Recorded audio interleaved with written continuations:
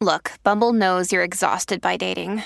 All the must not take yourself too seriously and 6'1" since that matters. And what do I even say other than hey? Well, that's why they're introducing an all-new Bumble with exciting features to make compatibility easier, starting the chat better, and dating safer. They've changed, so you don't have to. Download the new Bumble now. Families have a lot going on. Let Ollie help manage the mental load with new cognitive help supplements for everyone 4 and up, like delicious Lolly Focus Pops or Lolly Mellow Pops for kids. And for parents, try 3 new Brainy Chews to help you focus, chill out, or get energized. Find these cognitive health buddies for the whole fam at ollie.com. That's OLLY.com. These statements have not been evaluated by the Food and Drug Administration. This product is not intended to diagnose, treat, cure, or prevent any disease. On this episode of Narcissist Apocalypse, we talk with an abuse survivor named Shannon, and Shannon was married to a covert abuser with addiction issues. It's a story of generational trauma, values, mirroring, physical abuse, and the healing process.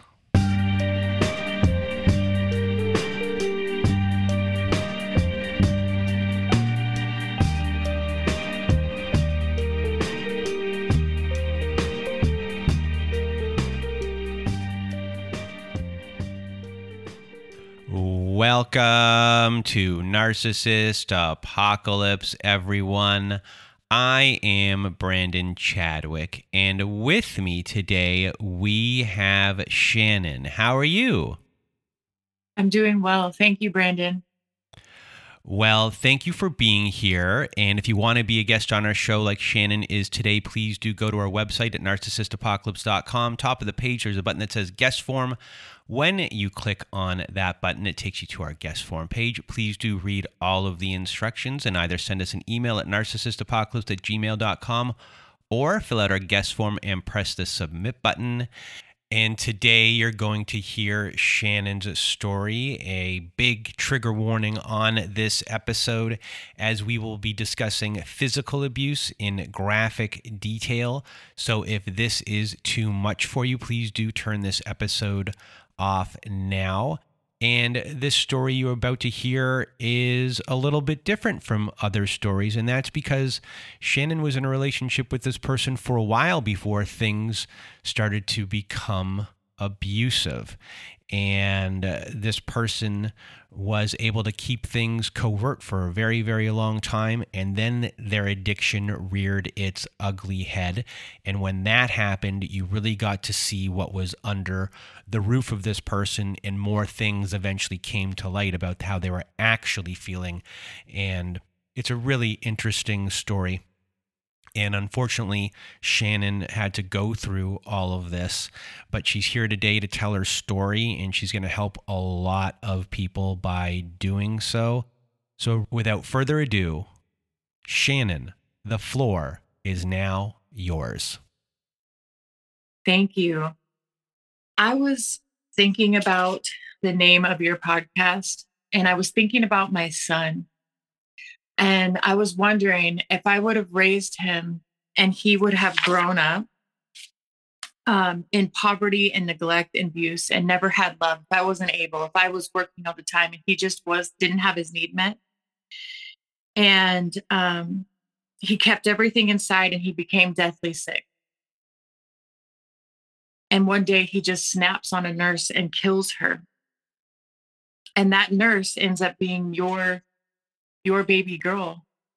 Brandon, what would you do? What would I do?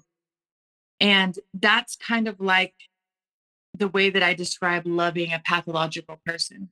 What happens to you and how crazy it can make you is seeing somebody like a child, act like a child, and then destroy the lives of you and everyone around you that you love. And that's what I thought of when I thought of the narcissist apocalypse, because that is what's happening. People don't believe that there's narcissists everywhere, that there's 158 million narcissists on this planet. And that's just if we say that 2% of the population is narcissistic. So this is the narcissistic apocalypse right here, right now.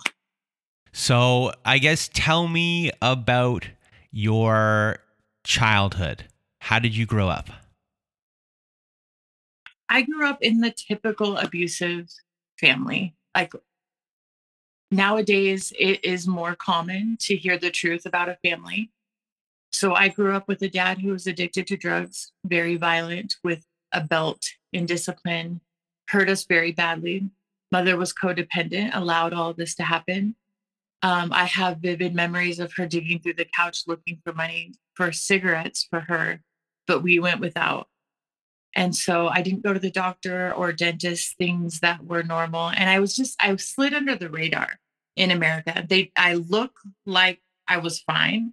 So no one ever really looked beyond the surface to see what was going on with me. And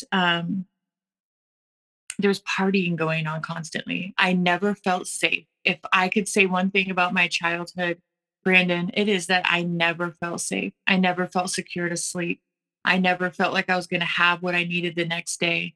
And living in that perpetual fear does something to you. It changes you as a person. And I didn't realize that until I encountered a narcissist, how much that really impacted me. So I loved my parents because every child does. It just is. But I was disappointed constantly. I was hurt. I was traumatized. I disassociated.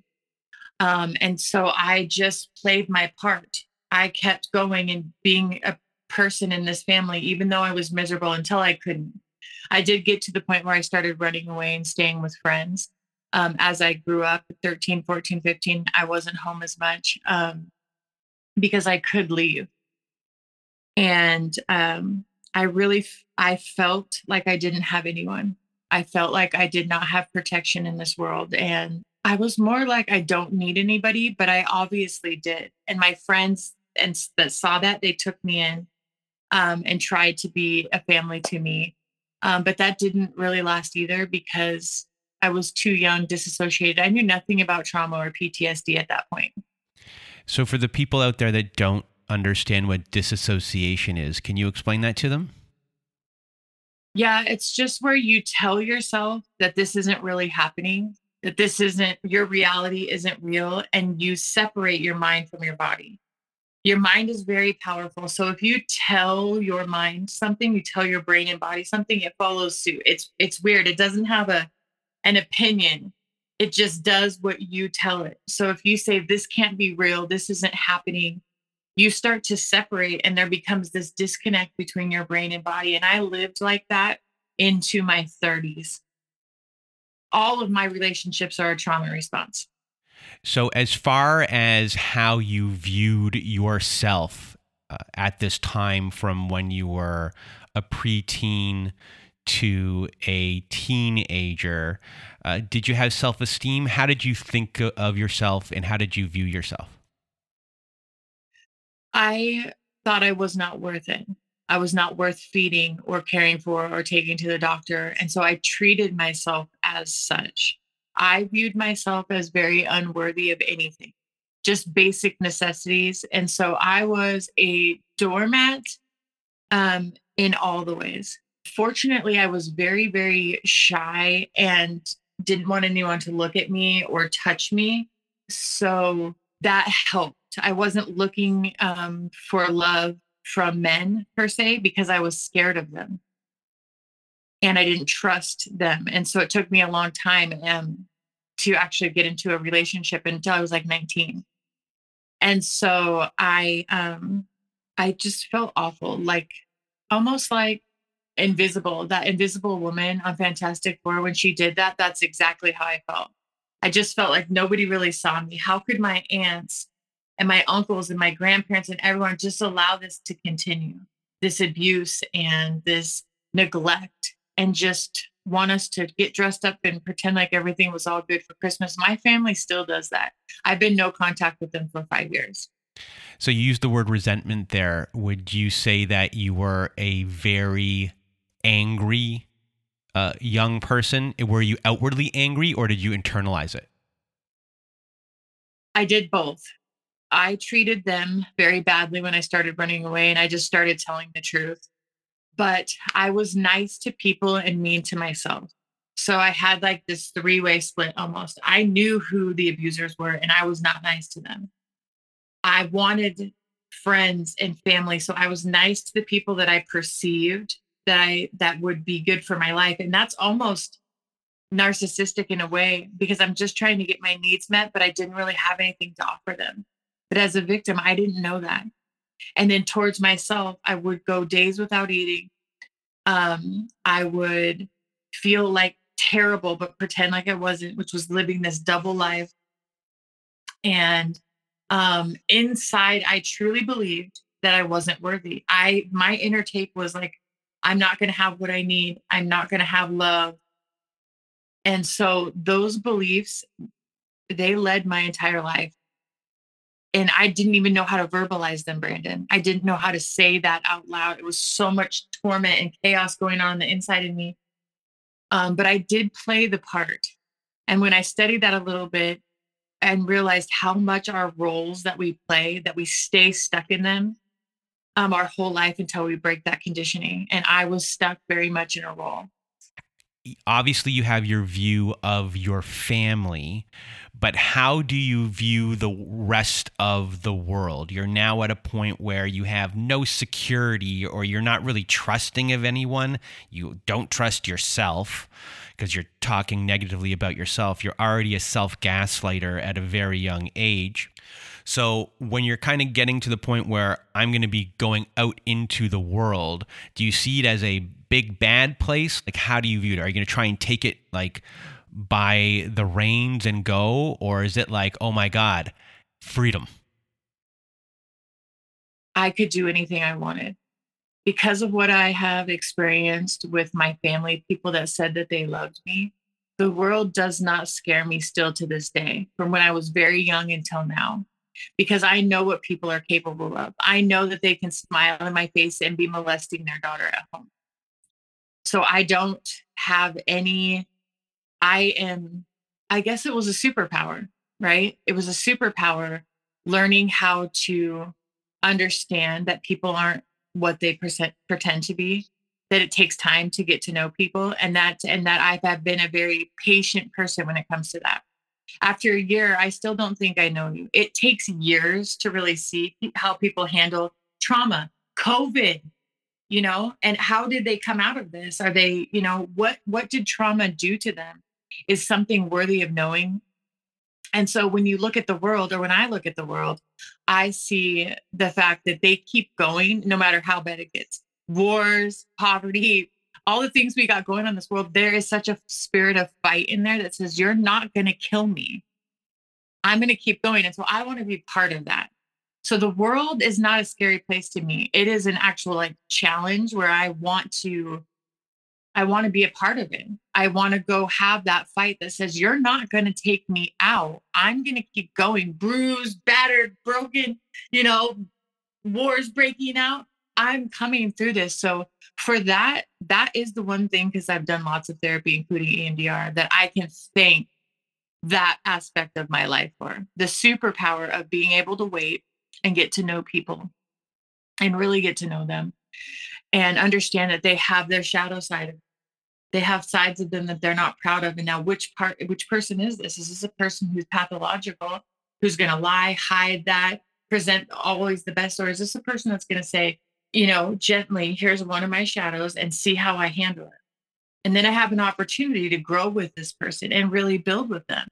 So before we get to the relationship that this episode is about, because eventually you did encounter one of these people and you had a difficult time with them. I guess between that time and you now being a teenager, where we last left off, are you a reckless kind of person? What was your life like in those years up until that point? Because obviously you're, so many things can happen. You came from addiction. So did addiction become a problem for you? And I guess what unfolded from there before you started to piece things back together? Or maybe it took a long time for things to piece back together. Yes, it did. So I went to school very young and had a career that was very good. I had two little kids with a non-pathological person, but just an unsafe person that was involved in addiction. And I didn't want that to be part of my life. So I separated from him with two small children running a business, and I stayed pretty much numb. You can be numb with busyness. I was never much of a drinker, but I did use cannabis and pretty much for 10 years after I got out of my house. So it's a long stint for me before I really learned. So I spent a just like I said, disassociated, numb, busy, very, very focused on building a life for my kids and not having drugs and alcohol be a part of it, even though I was being hypocritical about it. I couldn't be with them, but I could do my own thing over here. It is the weirdest thing for survivors to live like this dual life until they integrate, back in, and which I didn't until after the narcissist. So it took a long time. So I was pretending to myself, but and even my youngest now, she calls me chill, and she means you're strict but fun. So that's what kind of person I really am. I just do what needs to be done. I have a hard sense of what's right and what's wrong, especially when it comes to regarding children.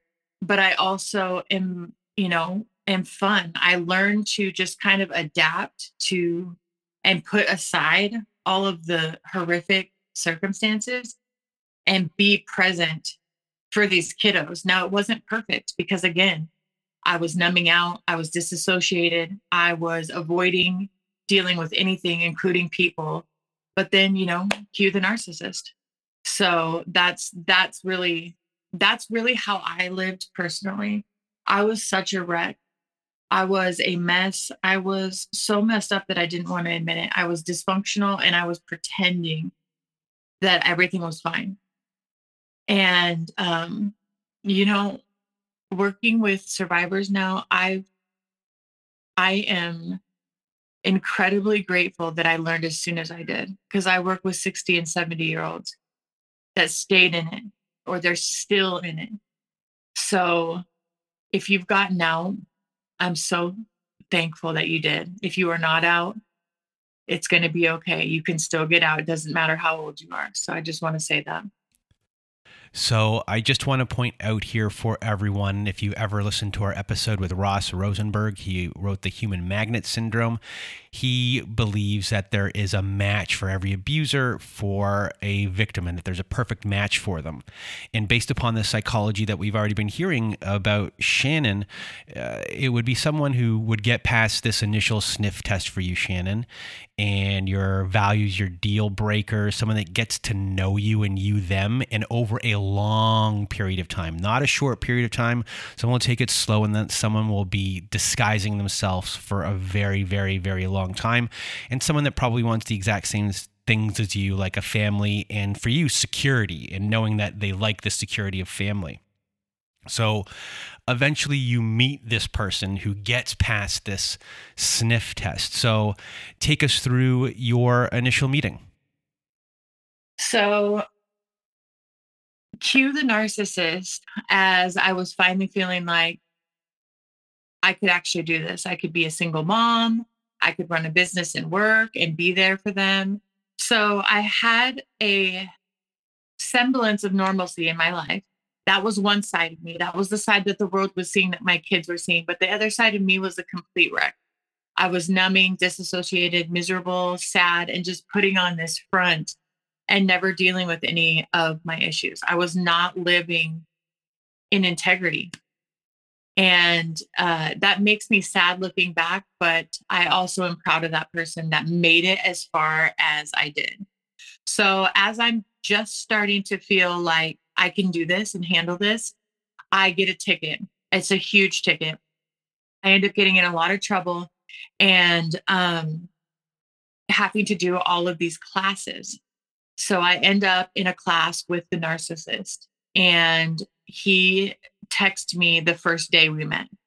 So he actually took my number off of a meeting slip and texted me for a personal reason, which is completely against the rules of those kind of meetings. You it's for an emergency. You call someone on the phone if you need to. So of course I wouldn't have noticed a red flag if it hit me in the face.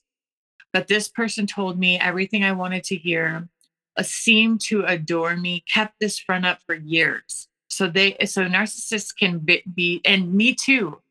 So as a victim of abuse and as a survivor, I was living that way. I was presenting one face to the world and one face to myself, which I knew. But so he was, seemingly my soulmate, wanted everything I wanted to do, wanted to serve and help people, the underprivileged, especially. We'd be down at the Mission serving hot chocolate at night and talking to people. And he had a 10-month-old son at that time. So everything I said that I wanted to do, he mirrored back to me. So there was somebody that all of a sudden heard me, respected me, and wanted to partner with me in doing what I wanted to do. Now that should have been a huge red flag for me, but he passed every single check, and I'm telling you, I tested him. It was just someone that understood what I wanted to do, like for this world and with this world. That was what really got me. And then of course the kids, I loved his son right away. He did the typical abuser thing and introduced me to his son right away. And his mom, he said mom, because that's what my kids were saying. And I was like, looked at him and I was like, hey, and he's like, what? It's okay. And, with a healthy person, that's not okay. You get, and so all those signs missed. Looking back, I can see every single thing that I would see now right away, but I did not see at that point. I was thinking in other ways. Here was this dad fighting for full custody of his kid, had full custody of his kid, pretending to be everything that I wanted him to be, super nice to my kids, to the point where, they were giving him Father's Day cards and stuff like that. So, a lot of the times we hear that if you want to know what your abuser might be like, take a look at their family. So is he someone who comes from a family where there was a lot of abuse that was going on? Does he still speak to his family? And is he a victim player when it comes to his family? Yes. So he is the perpetual victim. And he truly is. So in reality, not only did he know that role, but he was. Both dads abandoned him. His mom was very abusive, verbally, physically, a larger woman. So she just would hit them and yell at them. And so, yeah, that is who he is right now. That is who he was born. And it's sad to see, his first dad was very abusive, kidnapped him. Second dad adopted him and then abandoned him. And so I have a great compassion for him, even now today. Even though I'm telling you I'm better off, I have compassion for that. That's what keeps, So he was the victim abuser for sure. So I knew him since 2009, and we got married, and we met in June of 2009, and we got married in July of 2012. He had his own place. I had my own place. He was taking care of his kid. I was taking care of my kids. It was like I'm talking about years of playing a role, for both of us. That's how we get trapped as survivors with narcissists, because we have unhealed, undealt with issues. And then we meet that, and it seems like perfect. And it wasn't a fairy tale. That's the thing. We had kids, we had baggage. It's not like it was a fairy tale. It just was a mirror that I couldn't. I mean, you want to talk about narcissist? Isn't that him looking in the mirror, loving himself? I mean, So for 3 years, you had one version of a person and did not know that the other person existed. So when did the mask start slipping? And I guess take us through that part of the relationship. The mask started slipping when I got cancer. So we had a baby together. he still maintained his composure for years. I mean, our daughter was just such a great addition to our family. We had a family of 6 at that point. In 2013, she was born. And so I got diagnosed with cancer in 2014. And the stress of everything, he started doing drugs, and his mask came out. He couldn't maintain anything. So the abuse doesn't start like you think it does. The first thing that happened was and seemed so simple, but it wasn't. Um, One time we were having an argument in the bedroom and he shut the door and wouldn't let me out. And I just felt completely out of control. I did not want to be with someone or in a room with someone that would use their strength against me. And it made me feel small and like I couldn't do anything to protect myself or my kids. But because I didn't know how to verbalize any of this yet, I had not done any healing. I just brushed it down and tried to be stronger and say, no, we're not going to do this, and just stick it out. And so it just progressively got worse. Like the barricading in the room is the first types of things that I can remember, and raising the voice and standing over me because he's 6'5". But then it was like he threw a pillow at my face, and he's strong and tall, and that it was abuse. And I was so mad, and I didn't know how to explain. You don't know until you're given language. And so I'm super mad, but I'm not yelling so my kids can hear that he just kept me in a room or hit me with a pillow. Like, I'm not telling the kids that, but I'm yelling at him and I'm keeping it all in. He would say he's sorry, but just do it again. So sorry meant nothing from him. But I know there was a sliver of hope that that it would be, what I thought was back to normal, which never was normal. Because that's all you know when you're in it. That's all I knew. And I didn't want to bring my kids into this. So at this point, it's safe to say that when these first instances start to happen, and even when multiple times these things are happening, you, number one, have many years of good times in your rear view mirror to think about and be like, this was the type of person who I was with.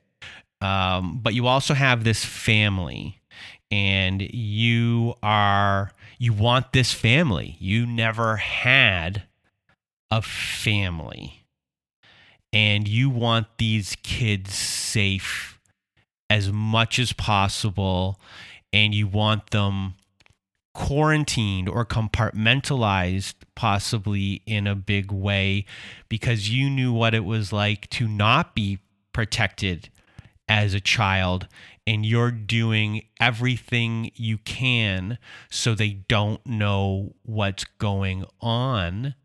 And that is kind of what is running you. These are all thought processes that are understandable. They make sense of what to do, and you're surviving in the moment as best as you can. And with this long track record to now this very short track record, maybe it's just a blip and maybe it's going to get better. So you're just kind of staying the course. I assume that that's pretty fair to say.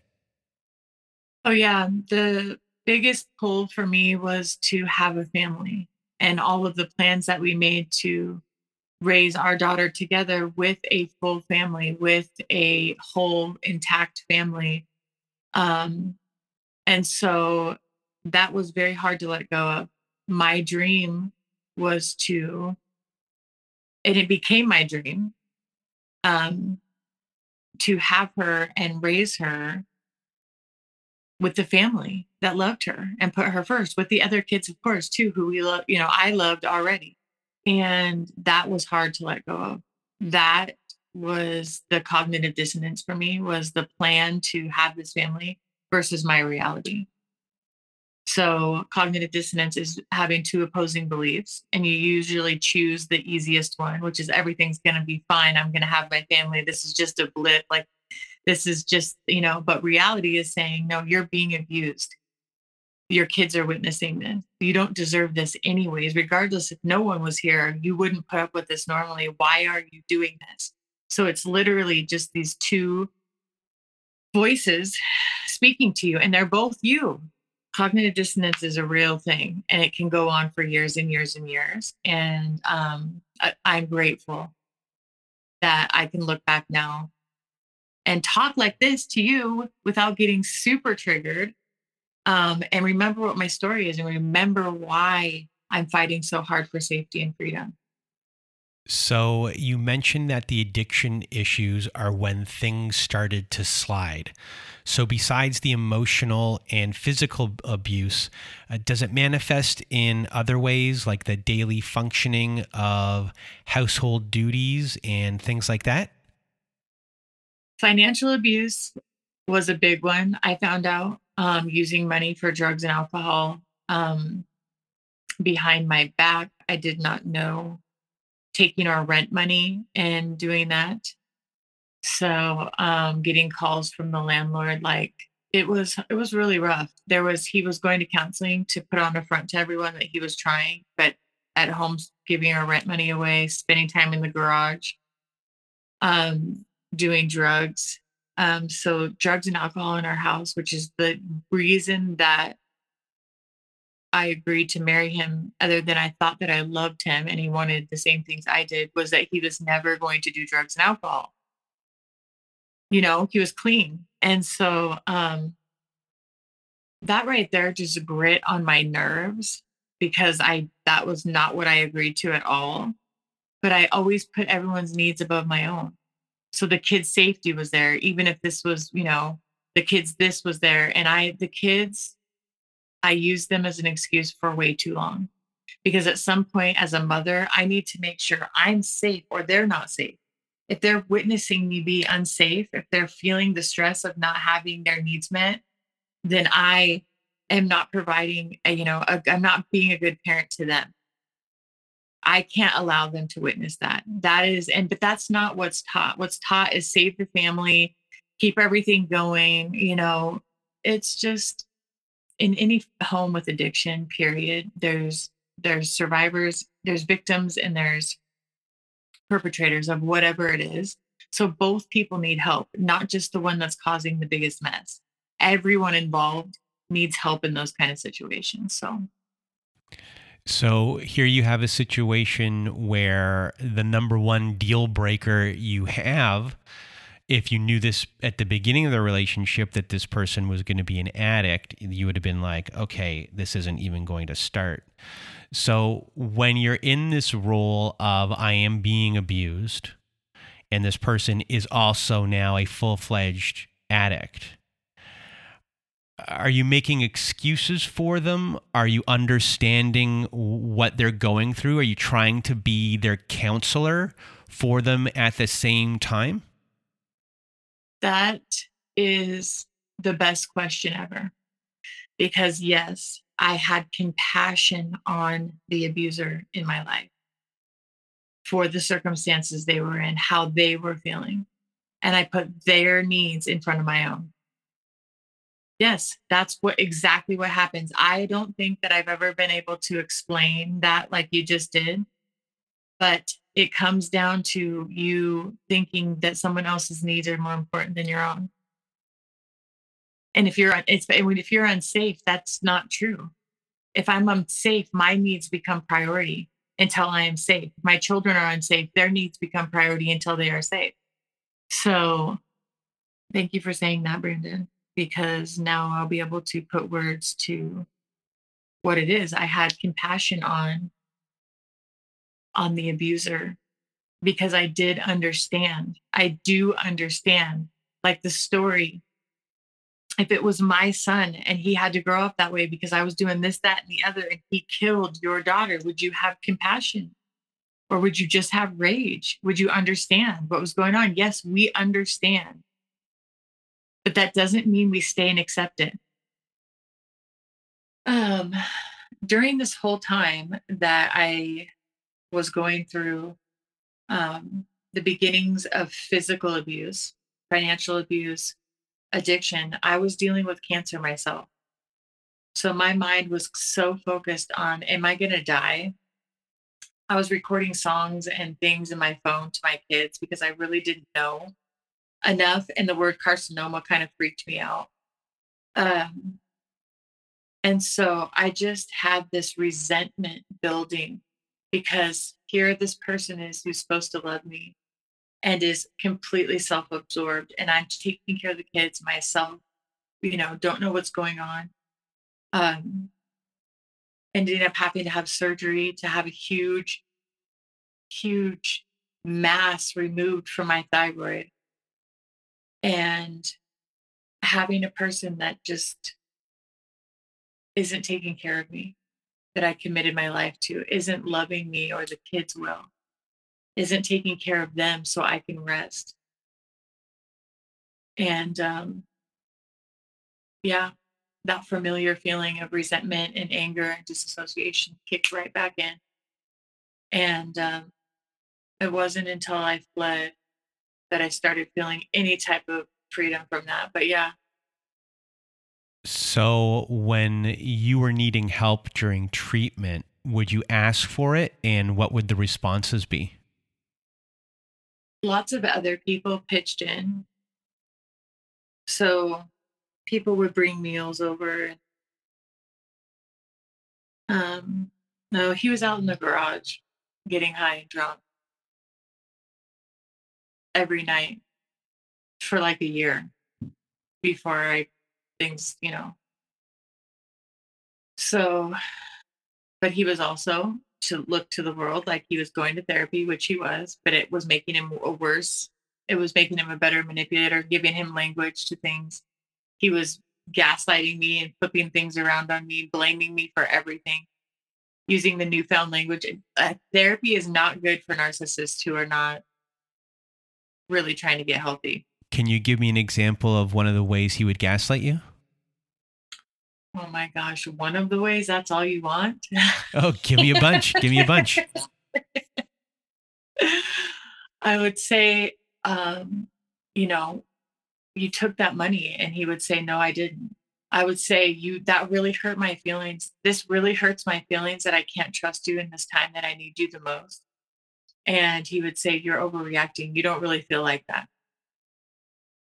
And he would constantly tell me how I felt and blame me for how everything was.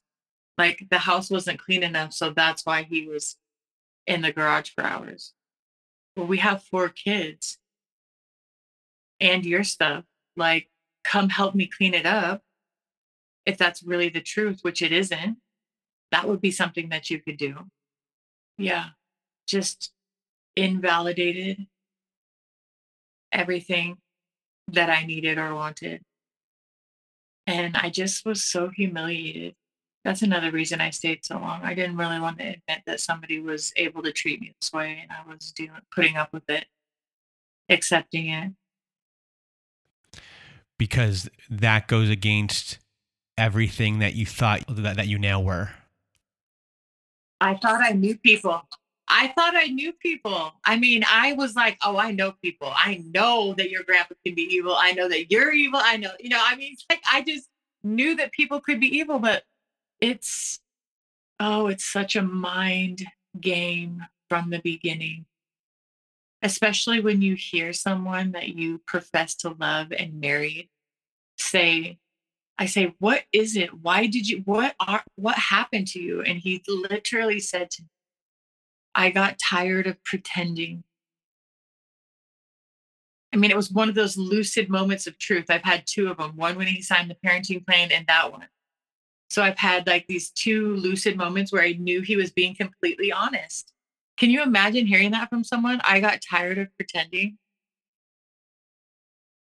I mean, it's just like, this was you pretending. And I mean, there's one part that feels good and set free, like, okay, good, then this is over. And another part is like, how could I love someone like this?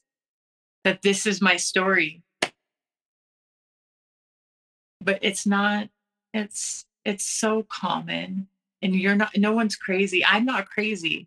I'm not like ignorant or codependent or something like that to get in this relationship. It wasn't like that. This person was pretending and admitted it. And I'm just thinking, and it blows my mind how much people will pretend to get what they want. And then you look at the world and marketing, all that kind of stuff, you're like, oh, that's true. People pretend forever. And I wanted to be really transparent about my story always. That's why I talk about how I was disassociated and living a double life too. Before I ever tell on like somebody else was living a double life, I want to take ownership of that's what happens to me too. My heart might have been in the right place, but I wasn't living in the right place. I was not integrated into who I am today and the acceptance of my reality and not living in dissociation, not being in cognitive dissonance, you know? So I have compassion for that girl now. Whereas before I was just really like, I'm just ashamed. So, after, I guess you start to heal from your cancer, and all of these abuses had gone on, and eventually there comes to a point where you start to get physically abused more often. And how do you mentally start telling yourself things are okay during that period before we get to the event that starts the process of you leaving? Yeah. So the physical violence escalated in a choking incident in front of our children. So he grabbed my neck, and our youngest children witnessed this. And that was where something in my brain went, this is not going to be okay. I didn't have any way to plan an escape. I didn't even think about that yet. I just knew that something had shifted and something was different, and that I wasn't going to be okay if I stayed here. But I still didn't leave because I was so sure that things would turn around. I was so hopeful that this domestic violence relationship was going to be different than every other one, and he was going to get better, and it was going to get better, and our kids were going to have the life that we always wanted for them, and everything was going to go back to this false belief that I had of promises that were not being kept. But it did not. So I felt like I was living, I was crushed because it felt like I had been free from living that dual lifestyle with just me and my kids, and really just kind of to having someone that wanted to participate with me, and then to losing that again. Now I didn't have that. And it was too much for me to bear. I mean, I was immediately diagnosed with PTSD, and, we were still trying to pretend. We were still trying to get along for the kids. So it was very hard to accept what was going on because I was still pretending for the kids. They witnessed stuff, but I didn't, I still acted like a family. So one night before Christmas, it was December of 2018, I came home from a Christmas party, and he was trying to attack me. So he was trying to get to me, and I was blocking the door. He called the cops on me, even though I was on the phone with my friend. I left, and I didn't know the laws of domestic violence then. And somebody has to go to jail in this state. This dude's 6'5", and I'm me, 5'7". Okay. And I'm like, well, he was trying to get to me, and I was blocking him. You know what I mean? Trying to get him out of the door. I got arrested. My friend had to bail me out. I went and got my daughter and never came back because I knew then that I couldn't ever trust him. I mean, dude, the cop didn't even care that he was trying to get to me. So, and I had bruises on me one time, and I could have called the cops, and I didn't, and I should have. He assaulted me in front of our daughter driving home drunk. So she's witnessed a lot of that. She's done 4 years of therapy because she talked about it. She told every check register, my daddy choked my mommy. for a year. Bankers, grocery store people, people on the street, YMCA people, anywhere I went, she was just, and the counselor said that's actually the most healthy thing to do is to continue to talk about it until it integrates into your brain. And I didn't realize, but she was just getting it out of her system, and she needed to because it messed with her brain so bad at 4 years old. And she's 9 now. So yeah, Brandon, this is hard.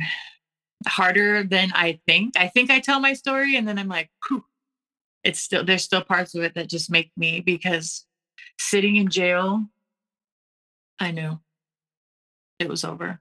Like I couldn't pretend that this wasn't happening anymore. And I was away from my daughter. So many things that I just felt like I could never, ever, ever forgive me for at that point, especially that, time away from my daughter like that when she's a baby. No, what the dude?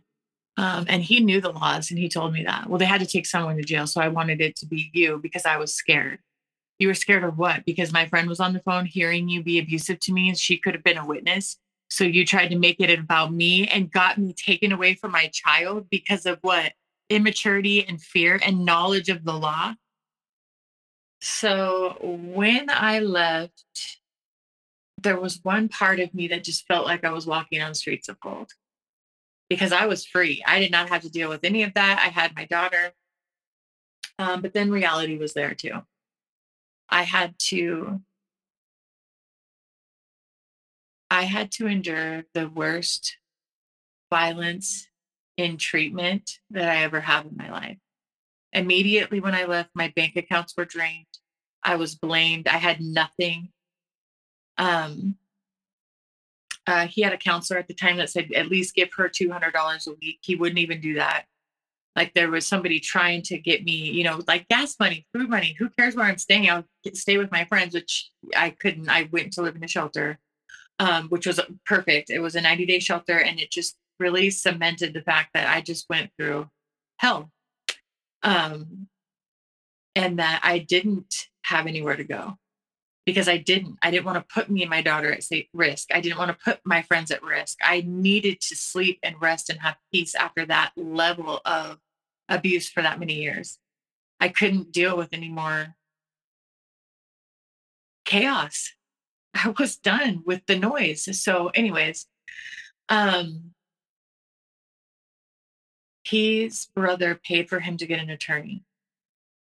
And this process was horrific. I talk about 2 lucid moments. One was when he signed this after all this nonsense I'm about to tell you. But he took me to court. He had an attorney. I represented myself. I was living in a shelter. The judge knew. He was supposed to give over the house. He did not give over the house.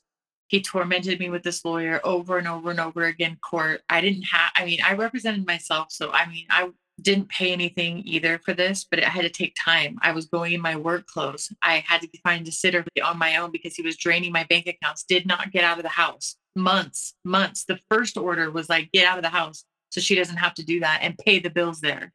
And he didn't. It was just over and over and over again, months and months and months of having nothing. Well, he made a mistake in his plan and deposited $2,000 into our account. And I went to the bank immediately and took out half of it. So many people told me I should have taken out everything after what he did, but I just went and took it out. He ended up closing the bank account after that. And I don't care. Like I just had this moment of insight and I put that $1,000 away for me and my daughter. And it was the best thing I did because I had this huge sense of relief. And now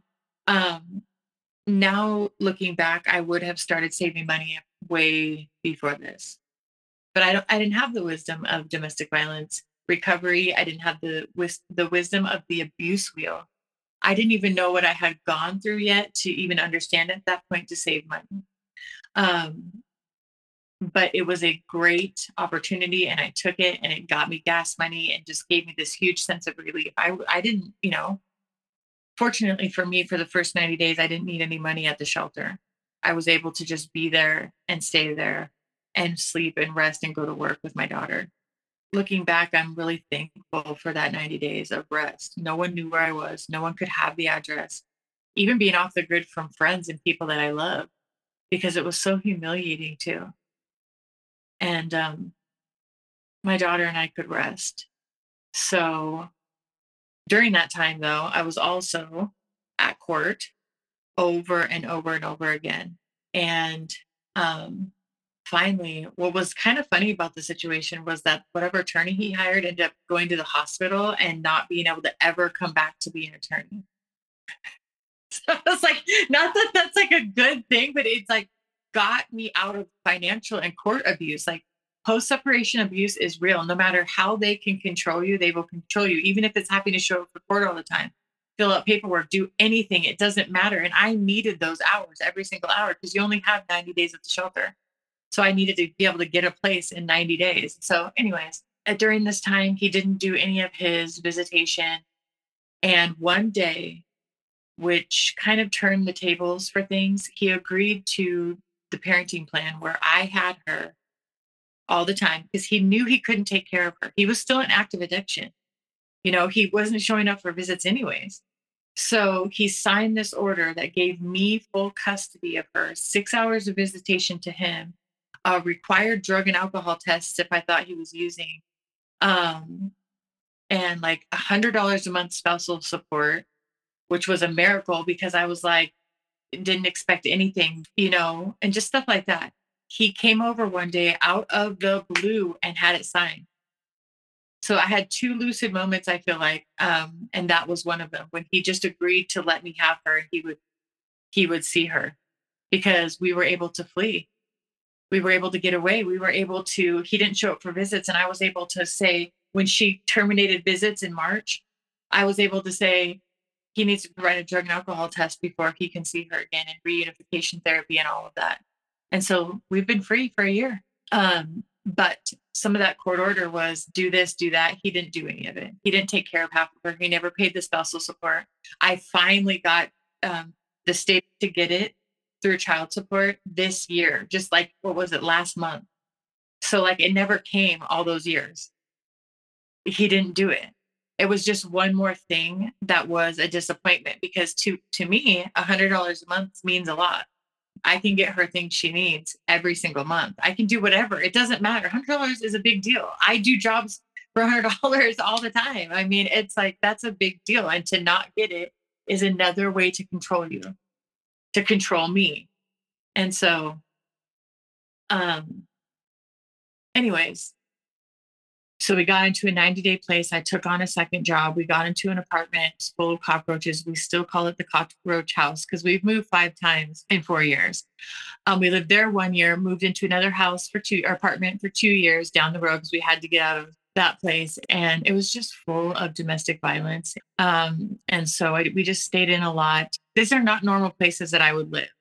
I had to because I'm doing it in one income and hiding from this person that went from our loving, caring protector to this. So it's madness. At this point, you are just surviving. You're a family of survivors. Every day for you is about surviving. And you are someone who sees things as challenges. But how are you feeling? How are you feeling about yourself? Do you have time to feel about yourself, or are you just worried about your kids the whole time? It's a combination of worrying about my kids and feeling like an idiot. So day to day, I just feel stupid for falling for this person. And that's what's been the hardest to get over. Today, I don't feel stupid anymore. It actually makes sense to me. But then, and all through this whole process, which ended up being 12 years, I just feel like that was really my life, but it was like a nightmare. And I lost so much that I can never get back. And I just now want to stay present and keep going forward for my kids' sake. And I do. And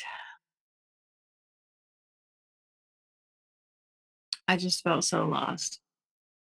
I mean, I was dealing with severe depression and anxiety. I didn't want to go out anymore. I ordered like grocery delivery and Uber. Yeah, I didn't even want to drive my car. So I just did what I had to for my child who was with me to make sure that she was doing her schoolwork, having a social life, seeing her friends. But I feel like I was in a fog still. But there is one thing that I can say. I felt better. I slept better. We had peace every single night. Now, that was something that I was thankful for every day. There was no chaos in my home anymore. No matter cockroaches, domestic violence next door, okay. But in my house, there's no chaos. I'm not yelling at my child. We're doing things in a calm manner. I'm teaching her about behavior and boundaries. So even through all of this, there is goodness, you know, because I am no contact or low contact. Because he missed like over 100 visits, but he only had her for 6 hours a week anyway. So I was just thankful. Um, but yeah, that's it. It's a balance, right? But it was no longer living that lifestyle of going like everything is fine. We stopped. I stopped. She was in therapy. I was in therapy. We were healing throughout this process too, away from daily abuse, witnessing it or experiencing it from a narcissist. I felt very, very um, depressed and saddened and grieving for what we're going through and thankful for the safety and doing the work and processing what we just went through. So it's a both and. So you mentioned earlier that your ex was living a double life. And I think that you mentioned to me in your email that he was just lying all the time, like future faking you, but at the same time, he's hiding things too.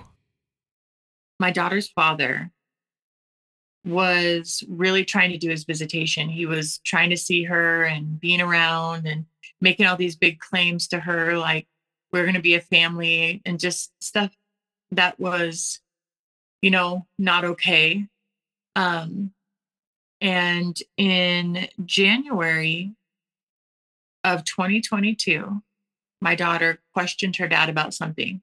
So they were always on the phone and playing games and doing stuff when they had time together. It wasn't much, like I said, but he was at least doing it. And so I guess he had showed her his social media.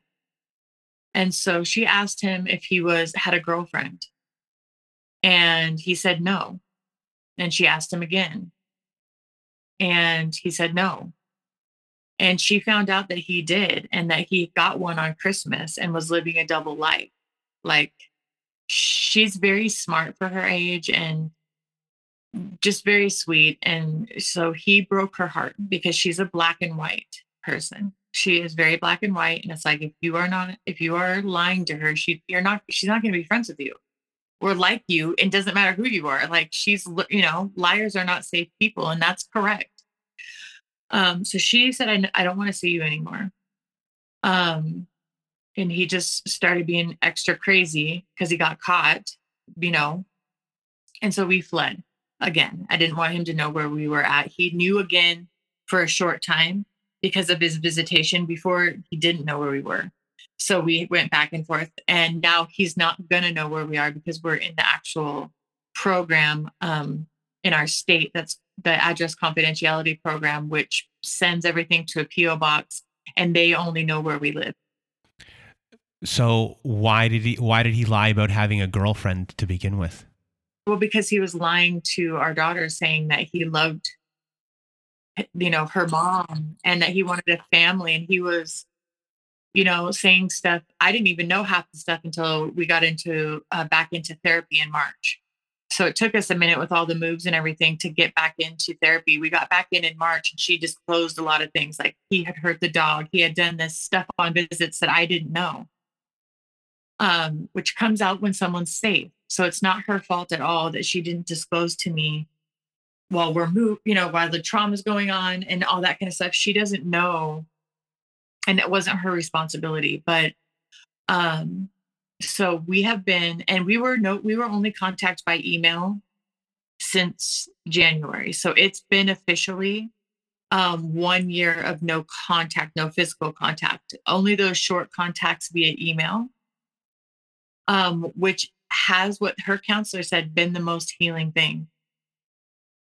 That's why we're doing so well. That's why I'm even able to tell you my story right now. So, anyways, in March, when we go in and we start up with therapy again, she gets diagnosed immediately with PTSD, and I get immediately diagnosed with complex PTSD. So we spent March, April, May, June, July, August, grieving, crying, not doing much. So it was kind of like this little mini respite, and it was just this cute little house. And so then in November of 2022, we moved here and plan to be here until we do our next thing, because that was just kind of like a short term thing with the place that we fled to. But yeah, the stability that we have now comes from no contact and really good therapy. So you're not just healing from the relationship, you're also healing from your previous life before the relationship. So what are the things that are going on in that healing? What have you learned about yourself? And I guess, what would you say to the younger version of yourself to, make yourself feel or comfort the younger version of you that's just gone through all of this? So I would tell the younger me that you're going to be okay, and it's going to be okay eventually. And my healing process is about consistency, Brandon.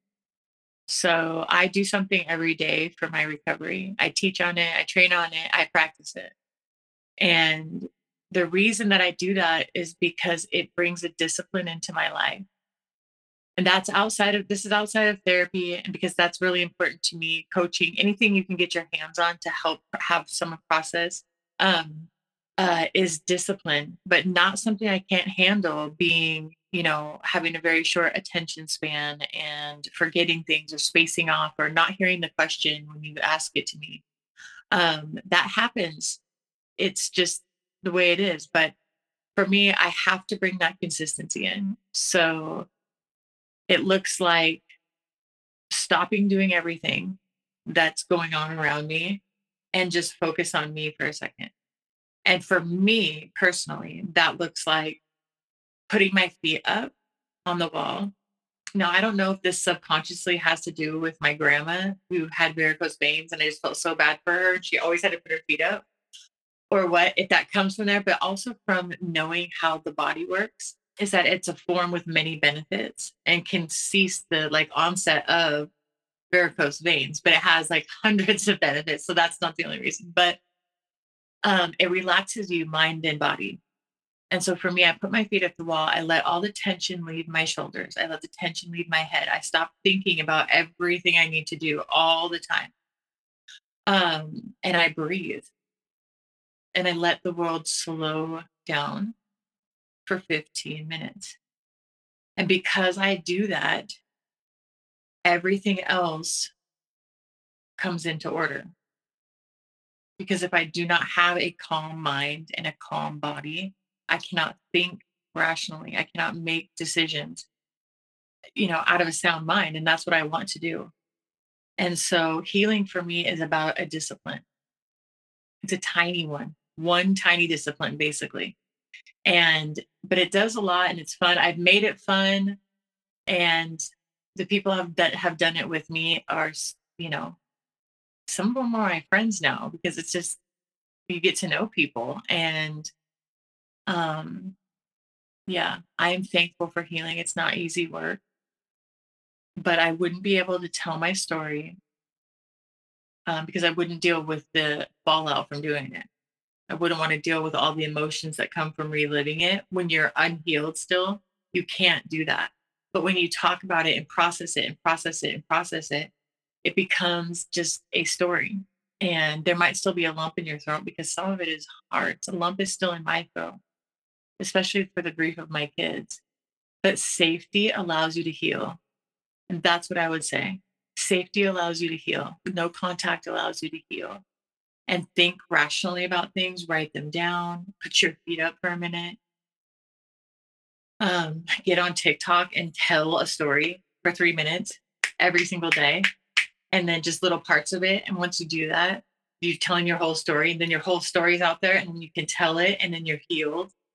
I mean, there is a magical healing art of some sort from telling your story on little short forms like that. I mean, social media does not have to be all bad. You can actually use it to heal. So, anyways. And I guess what's the biggest thing that you have healed in yourself? The way that I see myself. Thank you. The way that I see myself is worthy of all the time I need to heal. The way that I see myself is that if I spent that much time disassociated in wrong relationships and unhealthy in so many ways, that I can have the time now to heal. So I'm not in a hurry. Whereas before I wasn't in a hurry with letting people in because I didn't trust them, even though I did. And everyone does it. Trust the wrong people or person in their lifetime. I am worthy of the time it takes to heal. And it's okay. So like I would tell my younger self, it's okay. It's going to be okay. You're going to be okay. And now you have all the time you need. Use all the resources that you want. Discover things. Do what works for you so that when you leave this place, you leave healed. You know? And so I just see myself as worthy of time, energy, effort, asking for breaks, saying, excuse me, thanking people for accommodating me in my real life and what it looks like to be a complex PTSD survivor, a victim, a survivor, an overcomer of domestic abuse. And then appreciating people when they do, thanking them and saying, hey, look, this is what life looks like for me. This is, and a thank you for making space for me and making space for other people. Like it's not easy to tell your story. It's not easy to live it, survive it, heal from it. None of it is easy, but it's worthy. And so am I, and so are you. So, do you have any words of wisdom or advice for everyone listening? Yes. It's okay to say no. It's okay to have boundaries. If you don't like something, don't do it. If you don't feel right, leave. If it's not okay for you, don't do it. If I could say anything to anyone, is that you have a choice. And you always have a choice in every single decision, every single opportunity that presents itself, you have a choice. And every choice you make towards integrity will heal you. Well, Shannon, I want to thank you for being a guest on our show today. You did a really good job. Thank you for having me. Thank you for hearing my story. And how is it? You are used to telling your story in a more condensed way. So how is it telling it in this, I guess, longer form for you? How has it been? Well, I'm not triggered. I don't have a raised heart rate. I thought I was. I got emotional. So to me, that just is, I just give credit to practicing in short form. Like you said, I tell little bite-sized pieces all the time for cognitive dissonance purposes. And that over time has prepared me to kind of get it all out in one sitting and talk about it. Now, if I'll pay attention for the next 24 to 48 hours to see if anything comes up for me. And if it does, I'll just journal it. Yeah. So once again, I really just want to thank you for being a guest on our show. You did a really good job, so a really big thank you. And I know you're going to help at least one person out there maneuver themselves, and you're going to help them get out of the situation that they're in. And you just did a really good job. Thank you for having me, Brandon. Well, thank you for being here with us again. And if you want to be a guest like Shannon was today, please do go to our website at narcissistapocalypse.com. Top of the page, there's a button that says guest form. When you click on that button, it takes you to our guest form page. Please do read all of the instructions and then either send us an email at narcissistapocalypse@gmail.com or fill out our guest form and press the submit button. And please do send it in the format that we ask for. Also, at our website, we have our very own support group. So if you need support, please do go to our website at narcissistapocalypse.com. Top of the page, there's the button that says support group. It takes you to our very own safe social network. And there you will see that we have Zoom meetings every Wednesday night, Thursday afternoon, and Saturday night. We have forum boards for you to post on and for fellow survivors to validate your experience, validate whatever is going on in your life, and you can exchange information and experiences and just validate each other, get advice as well. So if you need support, please do go to our website to join our support group today. And if you need even more support, please do go visit our friends at domesticshelters.org. And at domesticshelters.org, they have articles and resources to help you make sense of what you are dealing with. They have every phone number, email address, and website address for every shelter, no matter how big or small the town you are from. They will have it on domesticshelters.org. It is a wonderful organization. So please do visit domesticshelters.org today if you need even more support. And that is it for our show today. So from myself and Shannon, we hope you have a good night.